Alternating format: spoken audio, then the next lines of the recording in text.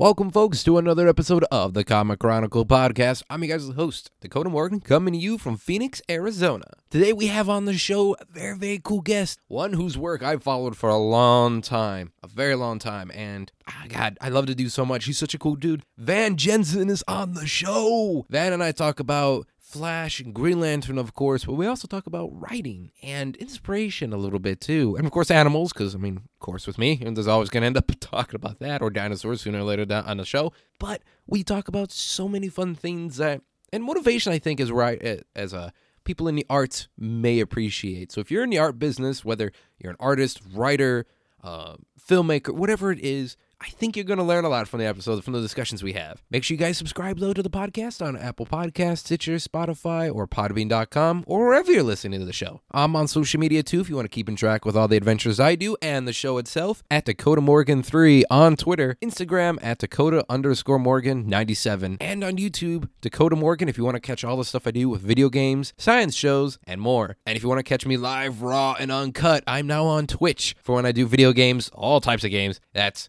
Codarex97. You guys all rock, and without further ado, though, I'll stop my rambling and get into this really, really cool episode with Van. And yes, we are good. Now, Van, good man, I like to say this to everyone who comes on the show. Welcome to the podcast, good man. It's actually a huge honor to have you here.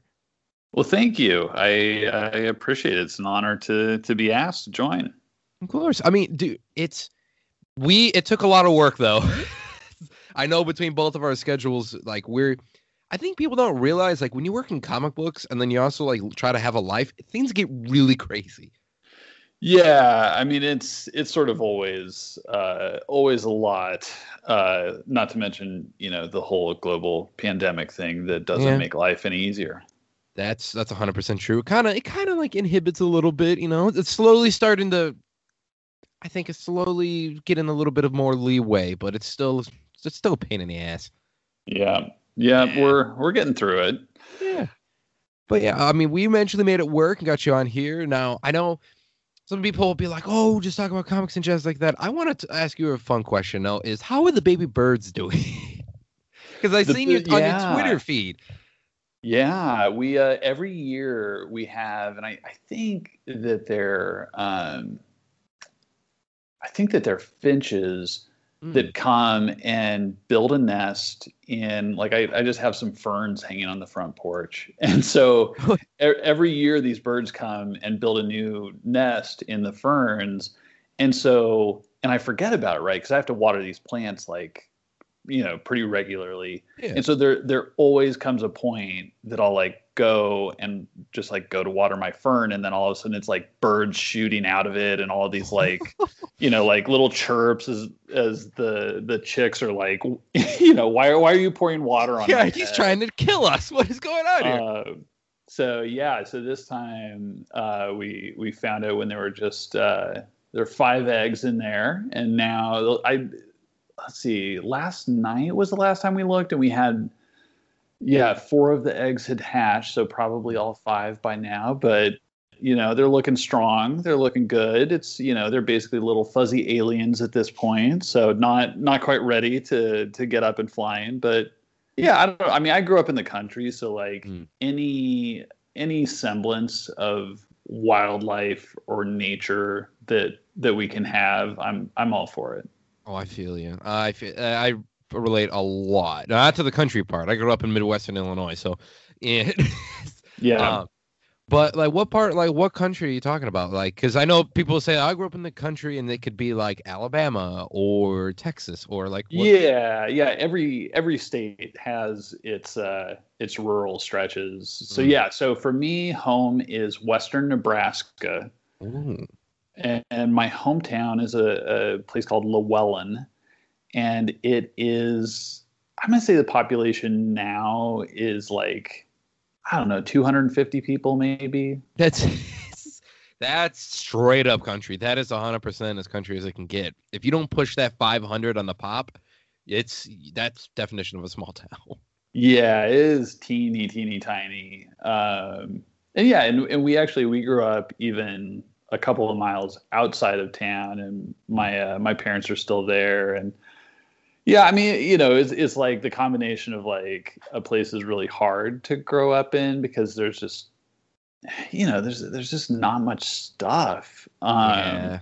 And also like I don't know. I was into movies and comic books and reading, and through my family had some exposure to some more interesting things. And then I don't know, like everyone around me, all the kids I grew up with, they just liked, it was like working on the farm, and sports was kind of it. So the classics. Yeah, that sounds about right. They're like, all right, this fan's not into football. What are you talking about? Yeah, no, look, Alex, movies.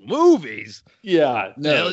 What career is he gonna get from movies now? We'll come football, that's a career. And then cut to like most of the people who are like, I'm gonna do it. And then they're really working at the restaurant or something like that. Not to disparage anybody, but I have a few friends that were in the same boat and now they're kind of struggling.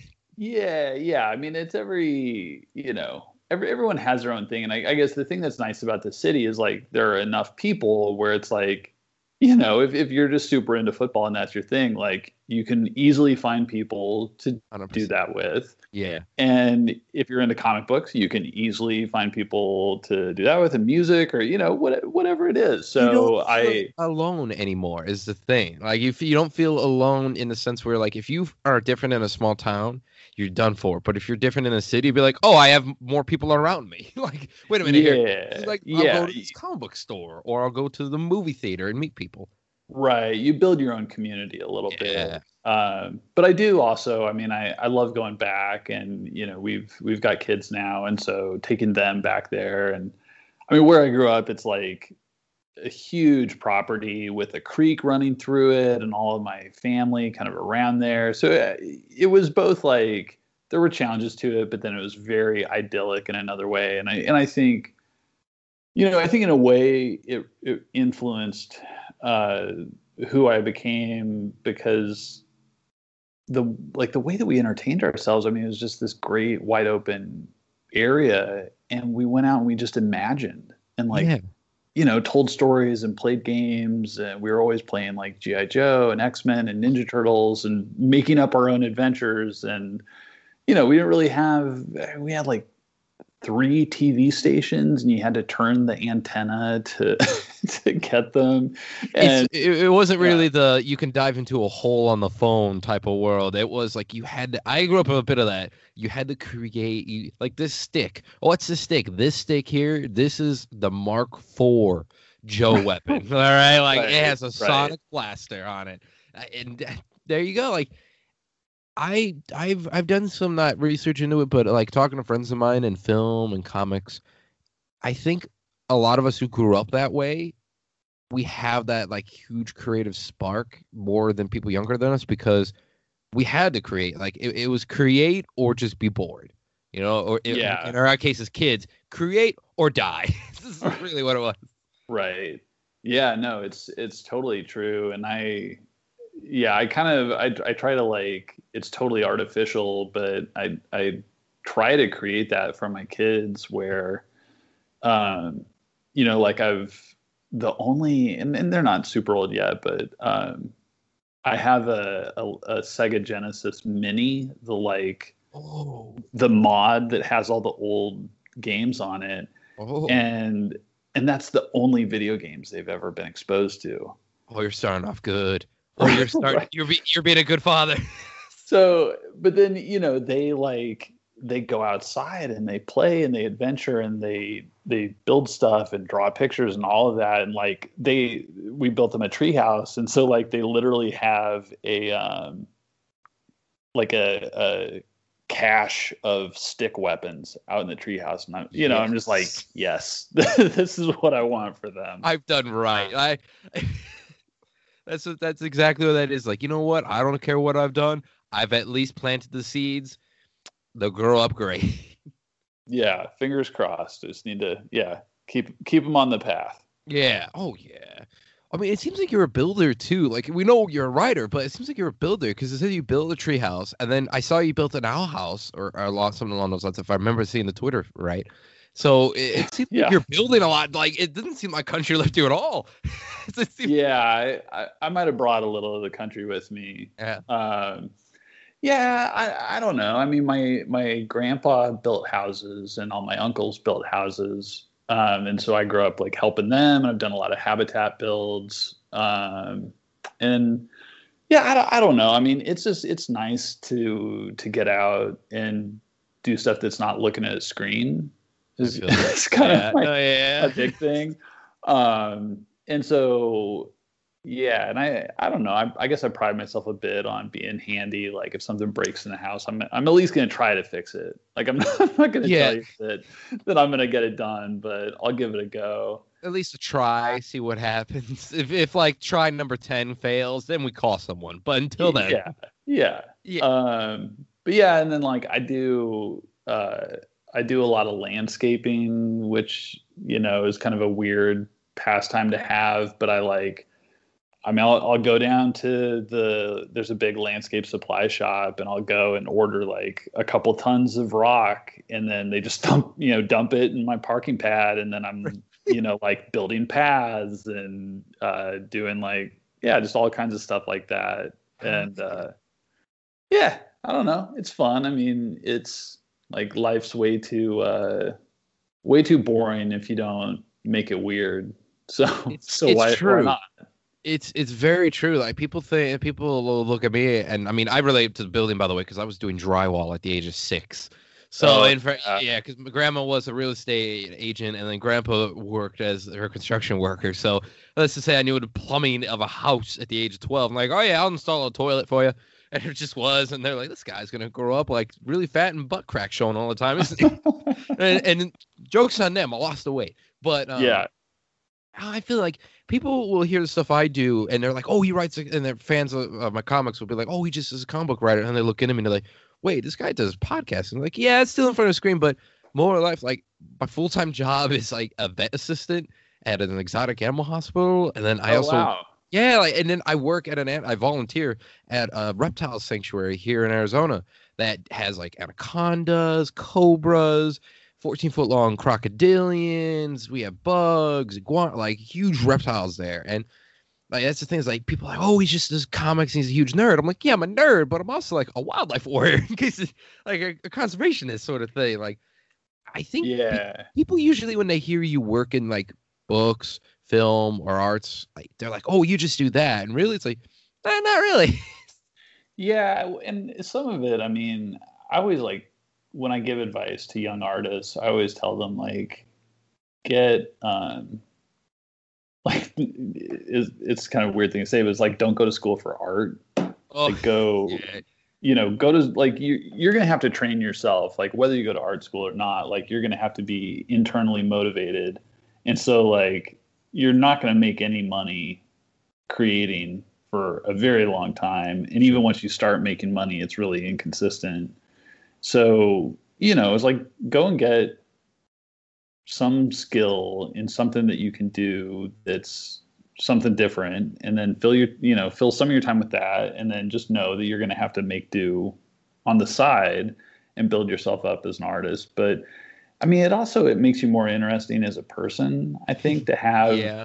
It's like what are you going to write about if you spend 100% of your time locked up in your your apartment or your house writing? Like you got to get out and experience the world. And I mean, for you, I mean, I can't imagine the stuff that you see both like with the animals, but also the people that come in. Like that's given you a very clean line into some weird sociology. Oh, 100%. Oh, Van, there's stories that I'll say off record, but I won't say on record. Some I won't say on record, but like it definitely you see the all types of folks. Like I did stuff for the Air Force when I was a kid too, or a teenager, I guess I should say, with search and rescue missions and whatnot, with working with them.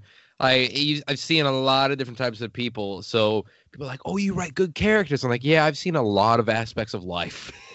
Yeah. Literally, it's like you see a little bit of everything, and I'm with you on that. I'm really with you on saying that like, you can't really write or draw or create when you're locked up, because if you do that side thing, like I think working with animals over the years and doing everything I've done, it's like really inspired me a lot. And I think it's a whole inspiration thing, because you can like be stuck in this hole. Say you're like trying to figure out how you want a character to look, and then you're like stuck in this hole, but then you go out and maybe you meet somebody, or maybe you go out and you see a certain like incident happen. I don't know, a fight or something like that. You never know.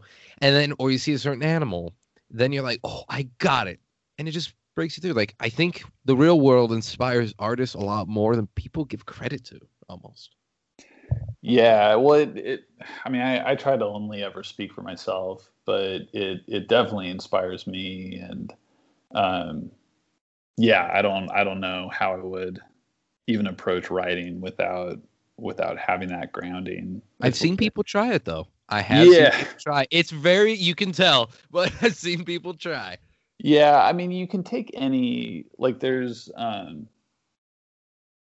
this old thing that I fall back on a lot, and it was I think there's the whole suspension of disbelief thing, like that notion.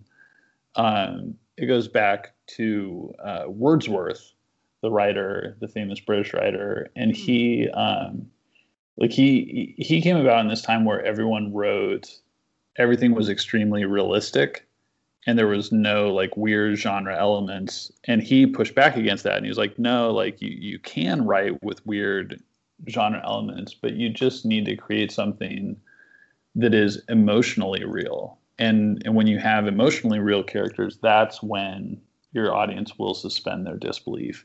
And so it was like less about the audience being willing to accept weird stuff, and more about the responsibility on the writer for creating like, believable emotions. And so I look at it as like, no matter how far-fetched or crazy or like weird sci-fi, whatever your story is, people have to be able to relate emotionally to it. And that real life emotional relation comes from you as a writer understanding how people work and how they think and how they act, and what makes them at times go kind of weird or angry or whatever. But it has to have some grounding, or else people just aren't going to connect to it. I'm going to tell you this, Van, when your kids are older, you're going to give them hell of a speeches.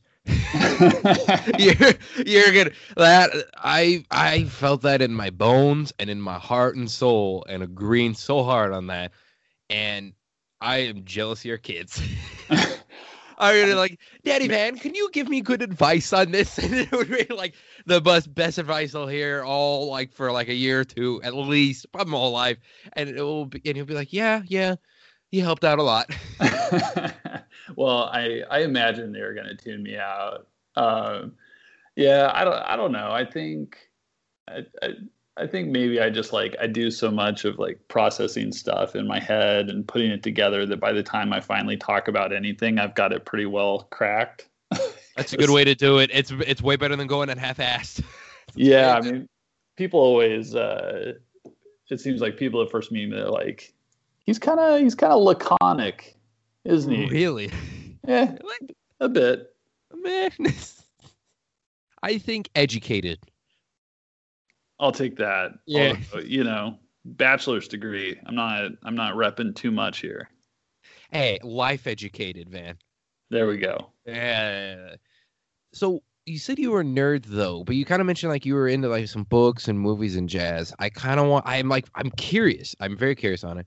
How'd you get into comics, man?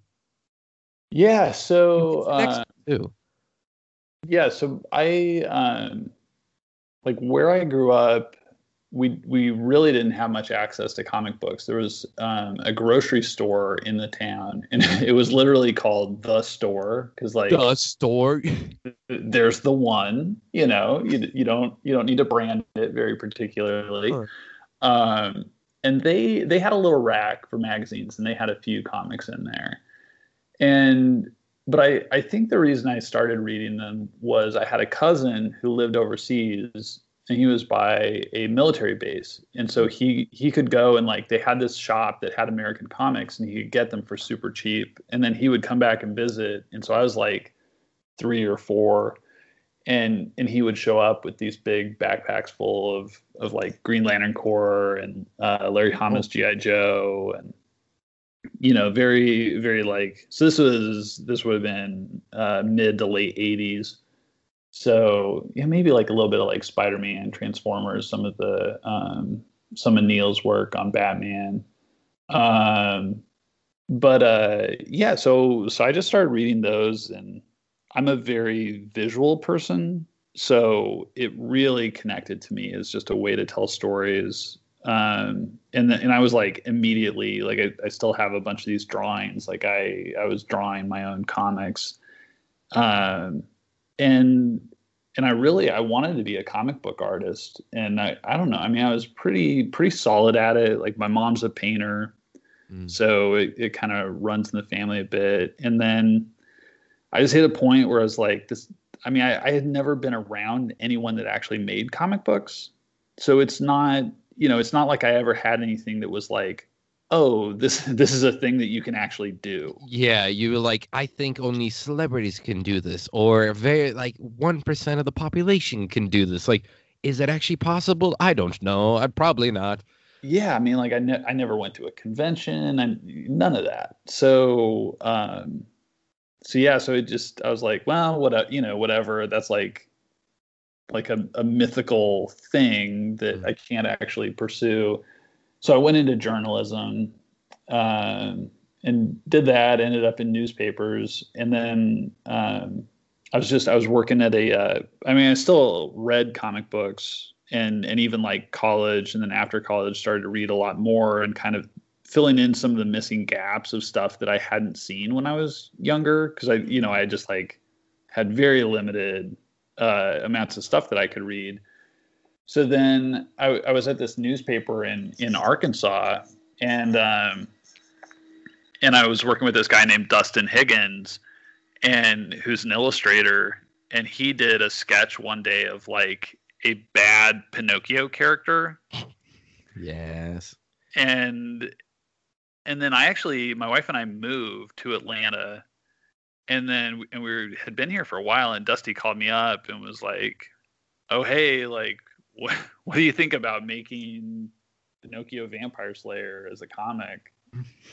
And I was just like, hey folks, Dakota here, giving you guys a little bit of an ad break, but something really, really cool though, I swear to God. I have a new store, to say the least here, and it's called DakotaMorgan.store. It's a new Teespring store that we have going on here, where if you like this show, we have the Man of Steel-esque logo, to say the least here, the Comic Chronicle podcast logo, on some shirts, some mugs, some tote bags, but we also have some really other cool stuff on the Teespring store. That is, of course, we have video games, our therapy, design, like little digital heart logo that we have on there, Blockbuster Kid, a little riff on the Blockbuster logo on there, show that you're a Blockbuster Kid with the Blockbuster Kid logo shirt. We also have fun designs on there that are dinosaur-esque. Well, they're dinosaurs, but mixed with modern animals, such as our Tricera cow and the Oviraptor mixed with a blue and yellow macaw, to say the least, here, with a little bit of tropical flowers with it, and much more stuff on there. Of course, you guys can get all these designs on mugs, travel mugs, stickers,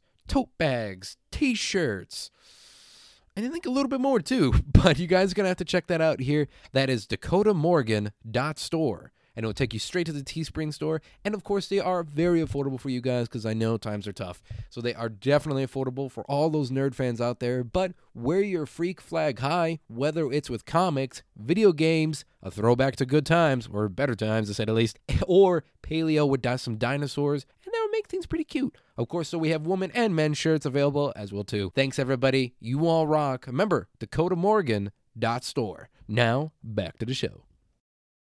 That sounds like, I'm going to be honest, that sounds really stupid, dude. Like, that sounds like a terrible idea.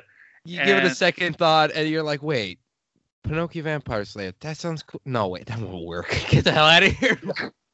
And the thing that sold me on it eventually, I went back and looked at the original Pinocchio story, which was written in the 1880s, and it's just like super weird. Like it's a bit dark, but it's not even that it's dark. It's just straight up weird. And in the weirdness of it, I was like, oh, I really like this. Like there's some kind of like big unexplained stuff with it. So, I said, sure. And we made a 10-page comic, and I went to my very first comic book convention, which was Heroes Con in Charlotte, North Carolina. And this would have been 2008. And I had like 10 copies of this thing and handed a few of them around. And one of them started getting passed around from like creator to creator to creator until Mark Waid ended up with a copy of it. Oh. And like I don't know anyone. No one knows me. Like this is totally happening, unbeknownst to me. And so then all of a sudden, like I'm walking around, and I had met this one writer, and I hear him yelling at me, and I turn around, and he's standing with Mark Waid, and he points at me. He's like, "That's the Pinocchio guy." Oh shit! And I think that it was. I'm trying to think. There was someone else with Mark, and I'm trying to. It was an artist, and I can't remember, but it was like a bunch of heavy hitters, and Mark like just like erupts. He's like, "Hey, you get over here!" I'm like, "What the hell is going on?" So you get kind of scared, like, "Oh, this is gonna kick my ass." Like, what's going on here? Did I just like offend comics in some way? Because I didn't know what I was doing. Like, I'd never written a comic book script. And Mark pulls me aside, and he's like, who the hell are you? And I'm like, oh, like, this is me, like, whatever. And he's like, how did you make this? Like, this is so good.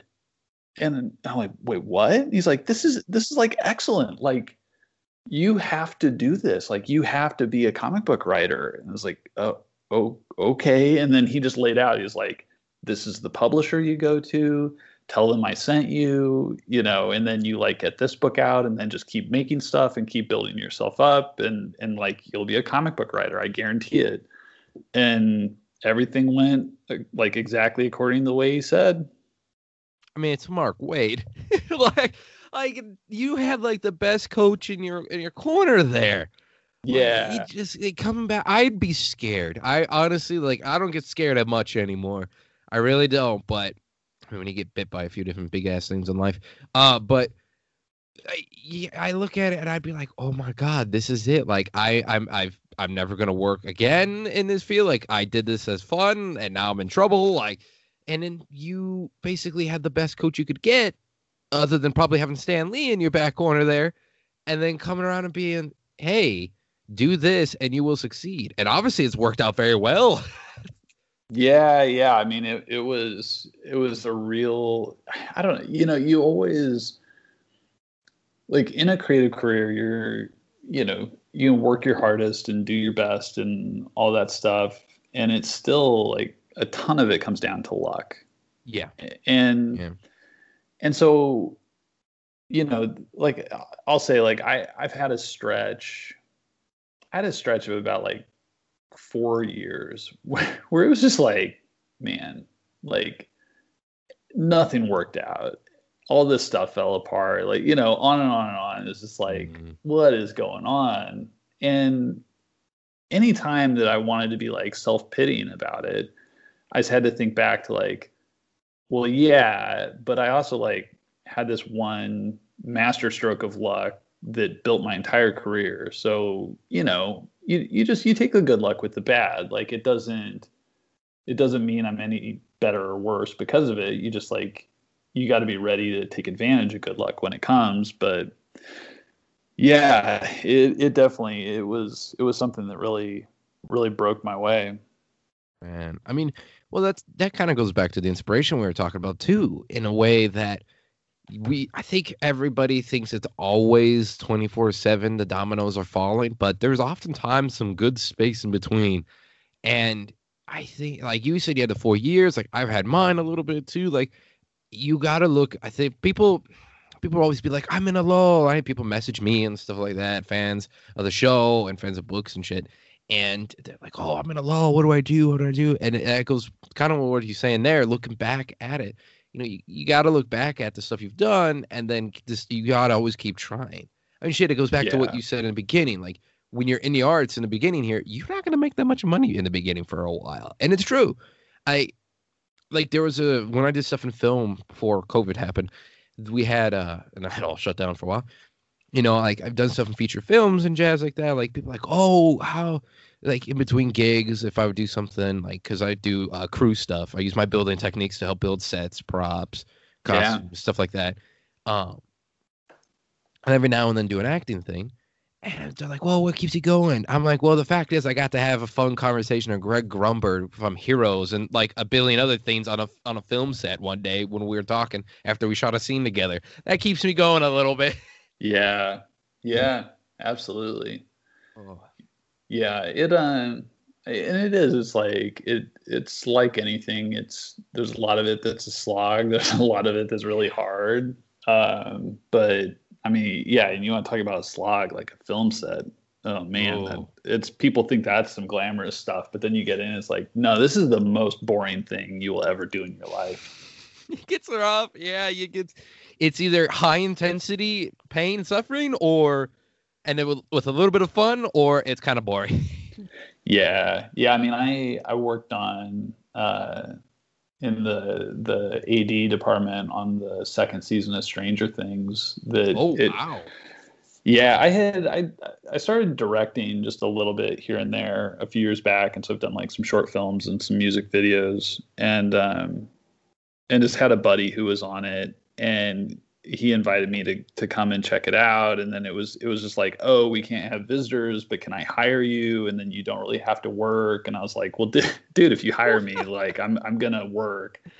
So I finished out season 2, and there's a big sequence that's like the big end of year dance at the middle school. Yeah. And that's what we were shooting. And it was just like, it looks cool on the screen, but you don't think about the fact that like every time you shift the camera, you have to move 200 extras and a whole bunch of equipment around a gym. Yeah. And there's always the fun little secret that I tell people about, and they say, oh my God, it looks so great on the camera. I'm like, yeah, in reality, if you're there, it looks like shit, and you don't think it looks good at all. And nobody thinks it looks good except for the gaffer or a couple people, or everyone looking at a monitor. If you're not looking at a monitor, you're like, this looks like hell.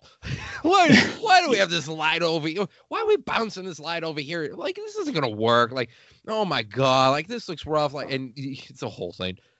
Yeah. Oh shit. Yeah. Comics, at least, it's just like, it's a smaller group of people doing down in the trenches together. But yeah, there are definitely those same moments of like, this might not be any good. I don't know. Yeah, that's when your head gets in a little bit too much, and you're just like, yeah, I don't know exactly what you said. Like, I don't think this is good. Like, well, the fans are gonna like it. Like, man, what have I been doing with my life? Wait a minute here. Yeah, like, the writer Matt Kent. Yes. Yeah, writer and artist, I should say. So Matt and I have been friends since way back, and there was one time that we went to a convention together, and then we were like headed back to where we were staying, and it was a pretty big group of us. I can't remember if Jeff Lemire was in that group, but there's a bunch of like the people that came up through Top Shelf, and we were like talking, and then it was like all of a sudden the energy kind of like ebbed a little bit, and Matt was just like, do you guys ever just stop and wonder, like, what am I doing with my life? And we all just started laughing, because it's like, yes, of course, yes, like we all have some real serious existential questions about the validity of spending all this time and effort to make comic books and the struggle to make a living at it. Like, yeah absolutely. We've had it. Now, somebody get this man a beer. Like, hold on. Yeah. Oh shit. Yeah, that hits. It's like people who, I would say there's people who understand like kind of what we do, and then people who understand in like different professions a little bit too. But then other folks who kind of don't have an understanding of that will hear it. Like somebody probably heard that and they're like, oh God, is he okay? He must be so depressed. Like, nah, it's just a regular life. we Yeah, just power through. It's a daily thing. yeah, for sure. Like, let's just say we have long showers.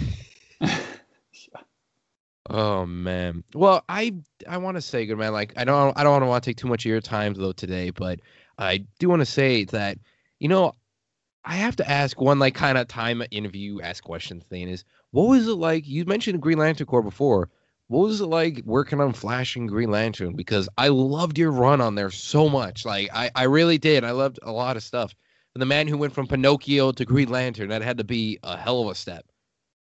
Yeah, it was something. And thank you for saying that. Um, yeah, I mean it all happened very suddenly, and it was like just really kind of one day. I mean, I'd actually had some near misses at DC over the years where it was like an editor would be like, "Oh, I want to bring you in," and then they would like leave or get fired or something. Oh, Which it happens. It's like, and it's a bigger deal in that person's life than it is in mine. So it's not like you get too caught up about it. But yeah, then really I just got this call one day. It was like, hey, we like your books and we hear that you're a really fast writer. So we need to get this thing done like yesterday. So can you do it? And so yeah, like Green Lantern Corps, I basically had a week to write my first script, which is just, wow. pretty pretty nuts. Yeah, that's tough. That's tough. Yeah, and I had never written, like literally never written a single issue script, so I had to figure that out. And it's like 7,000 characters and all this stuff. So, but yeah, I mean, I kind of just charged into it, and I think really the thing that with both of those runs that kind of helped me out is I'm big on just doing the research, and so I just did a lot of reading of past issues, and I also looked around and saw like what are the things that fans talk about online, and not that it's like, oh, I'm just going to give them like spoon feed them what they want, but more like see the way that they emotionally feel about the characters and what resonates and what doesn't, and then see what I can explore. But it was really always like John Stewart's one of my favorite characters that I've ever written. I mean, I would love to revisit him at some Really? point. Yeah, it was great. And it's someone who's totally different from me in his background in every single way. But just there's a lot of really interesting just a real interesting character, a lot of, a lot to work with there, a lot to explore, a lot of kind of that he's like struggling to overcome. And yeah, and then, the Flash, I think it was a nice counterpoint that it's just like, it's fast, it's fun, it's a bit more like up energy. It's um Barry is just sort of like your prototypical like positive energy like Midwestern person. And It's so true. It's very true. yeah, so to get into that was fun. And I mean, the thing that I kind of look back on like with some regret, and so whatever bit of advice this might be useful to people, like I came in and like my instincts, like who I am as a writer, I'm a bit weird. And I like to do like formal experimentation, and I just like to kind of try really different things. And I spent my time, my like those, month to month years at DC where I was just really trying to like deliver the stories that they wanted, and and to like fit in with the line. And I just wish that I had brought a bit more of myself and my own weirdness into it. Hmm. And when I've gone back, like I've written some short stories for DC where I've just gotten to have free reign to sort of do whatever. And I came back and I was like, all right, like I'm just going to do, really strange, really experimentative stuff. And everyone has very much responded to that stuff so far and is like, oh, okay, like this is what I should have been doing all along.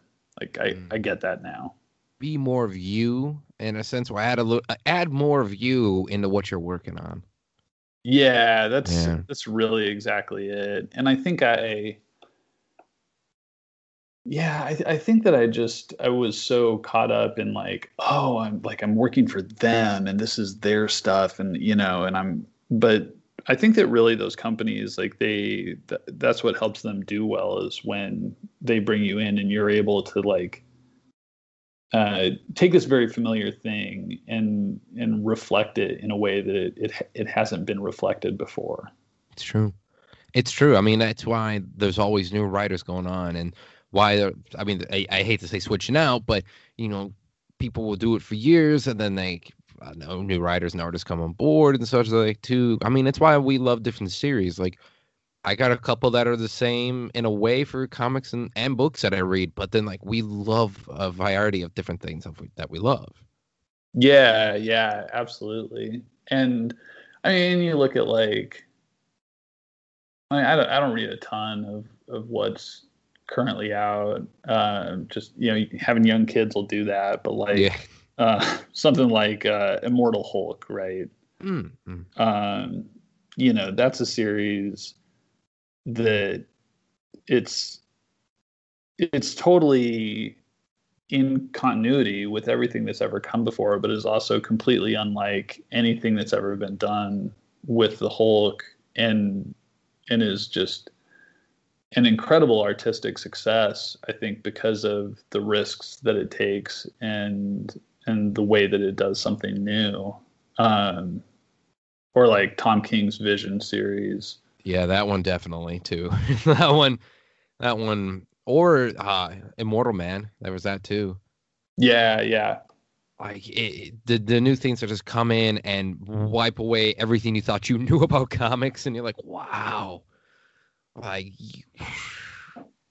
hey folks, Dakota here with a little bit of an ad break, but this is one you definitely want to listen to if you guys are a comic fan, which you are if you're listening to the show. You guys like comics and you like reading them in person. Let me tell you, go to Draw on the Comics in Glendale, Arizona. This is not just a hype thing for this ad. Let me tell you, I've been going there for years. I've had Cam Brown on the show all the time. Such a good guy. It's such a good community. Everyone who works there, they know you. You get your box number. You get your thing. You get all you need to do there. You get your collectible toys, car, whatever it may be. Comics, it's all there for you guys. That's Draw on the Comics in Glendale, Arizona. Here's the address. 5801 West Glendale Avenue, Glendale, Arizona, in downtown Glendale. And if you guys want to visit them, you can visit them, drawontocomics.com, or find them on social media, and the number is 623-847-9090. You give them a call. Definitely, guys, I love going to the store. And this is not a fucking lie. I love going. It's so amazing. Thanks, everyone, and hopefully you guys check them out if you're in Arizona or maybe passing through. Remember, guys, Draw on the Comics. Go check it out for your books. Reading books in person is so much better than digital, but I love digital too, so it's a little bit of a toss-up. Support brick and mortar companies. We definitely need you to. Thanks, everyone. And now, without further ado, I'm going to take it back to future me. Wow. Yeah. It's a medium that just, I don't know, it's so pliable, right? Like you can do so much with it and try so many different things. So I think it's like a medium that demands to be sort of like messed with. Yeah. Van, this is why you're a better writer than I am. Let's not say that. I might be a little more experienced. That's true. That's very true. But I'm just sitting here, I'm like, you made me feel like, yeah, like 100% right in that. It's a whole thing with it, and I think it's always going to be wavy. It's always like people. That's what I love about it. People are like, oh, they got this set idea of how comics work. And it's like, no, not really. Like, everybody does their own thing in a way, and that's what makes it great, even with things that you may know of. And that's why, like, I love showing people indie series that are not really known as well. Some are now. Like, I like DMZ. I don't know if you ever heard of that one by Vertigo. Yeah. That one, I'm so glad to make an HBO show on. But that was like an indie classic that I loved. And it was superbly popular in jazz, and now it's not on anymore, but it just, oh, by the way, I love your tweet, by the way, saying, hey, just bring back Vertigo. Oh, I completely agree. Just bring that Vertigo back, please. yeah, like people and this showing people a new series like that. Like I'll describe DMZ, and then people be like, I want to read that, and then they read it, and they're like, this is different from most comic books that I know. And I'm like, yeah, that's the beauty of it, is that there's so much change, there's so much variety in here that there's something for everybody, and then there's always discovering something new. Yeah. I mean, there's like the thing when I was first coming into comics, this is like mid 2000s. It was just like, comics was getting more exposure, and everyone that I knew that was in comics, it was like whenever they met someone, they were like, "Oh, you got to read Watchmen." Oh, and that was the thing. It was like everyone was showing new people Watchmen, and I was just like, why on earth are you showing people? Yeah, like if you've consumed a great deal of superhero comics, like Watchmen is mind blowing and is technically great and just deserves all the accolades that it has, right? But if you're someone who has not read comics, like what a slog and what a like weird unenjoyable thing, like if you don't have the foundation of all of the stuff that it builds upon. And I remember there's a Drawn and Quarterly book called Aya, AYA, that's it's just this like slice of life story about this girl growing up in Kenya, and it's really, really nicely illustrated, and yeah, just a great book. I think those D&Q. There's a chance that it's first second. Hopefully I didn't get that wrong. Anyway, my memory. The fans will let us know. Yeah, my memory used to be a little bit better. Anyway, regardless, my mom went to college in Kenya, and so when I was getting more into comics, I gave my mom a copy of that, and she was just like, "Wait, this is like a story about people that I know, essentially," and it really, really resonated with her, and I think she connected with it. But like, my mom would hate Watchmen so much because it just wouldn't, it wouldn't make sense to her. Like all this stuff that you and I get that's really enjoyable would not be there for her. Yeah, and that's correct. Like there's a thing about it that you have to have a base of a fan. Like people like if you don't know Batman and then you give him Dark Knight Returns, okay, well then you don't really know what's going on. Like you don't really have an idea of it. Like I remember once that reminded me of a thing. I don't know if I ever told this on the show. It was my grandmother on my dad's side of the family. She likes comic book stuff and whatnot too, but she never read a comic. She's like, I don't know. Like I love the shows. I love the movie. Like she knows Batman villains from Gotham. Like she's like, I know who Ra's al Ghul is, and she says Ra's. I'm like, oh my god, I've taught her well. And so she's like, and I got I bought it once, was the Spider-Man. I don't remember the issue number, and people are gonna kill me for it, but it was the 9/11 tribute issue, right? And I told her that I picked it up, and she's like, oh, can you bring it to me? And can I read that? I'm like, sure. And so I don't know, out of all the books, I guess, but brought it to her, and I got somewhere of a picture of her reading it, and it was like a brain blast moment where she was like, I understand where comics can go now, and I can understand how they are. And I was like, really? From that? She's like, yes, because this is a thing that I experienced, a real world thing, and they put it in here and did such a good job with it. Like if comics can do this, then they can do anything. I'm like, well, my grandmother got it. Yeah, that's awesome. Oh man, she's still a big, huge comic book lover too. It's the best. Oh man. But yeah, man, like I think it's a beautiful medium. I really do. And even if I don't ever make that much money in it, then I'll still be working in comics. I think working with animals gives me my own sense of reward. But yeah. But what are you up to now, though, Van? Like before I let you go, what are you working on now that maybe people can go check out? Yeah. I guess I had two books that came out like right before the pandemic. And so it's been weird that I had like everyone, I had my 2020 plans, right? So we all did. Yep. And so in a way, those kind of still feel new, and that I haven't really gotten to promote them that much. But the second adaptation of the James Bond novels for Dynamite, that had just come out, Live and Let Die. And that it's I don't know, that's been a fun series to get going. I did the first two, and then I'm not going to be doing any more of those. But it was like getting to work with the James Bond, like the Ian Fleming estate and all of that. It was pretty fun. And then I have a graphic novel with Gallery 13, which is a Simon & Schuster imprint, that's called 2TWO Dead. It's based on a true crime, like a historic true crime that I came across while I was a newspaper police reporter. And it's interesting. I started working on it 10 years ago, and it's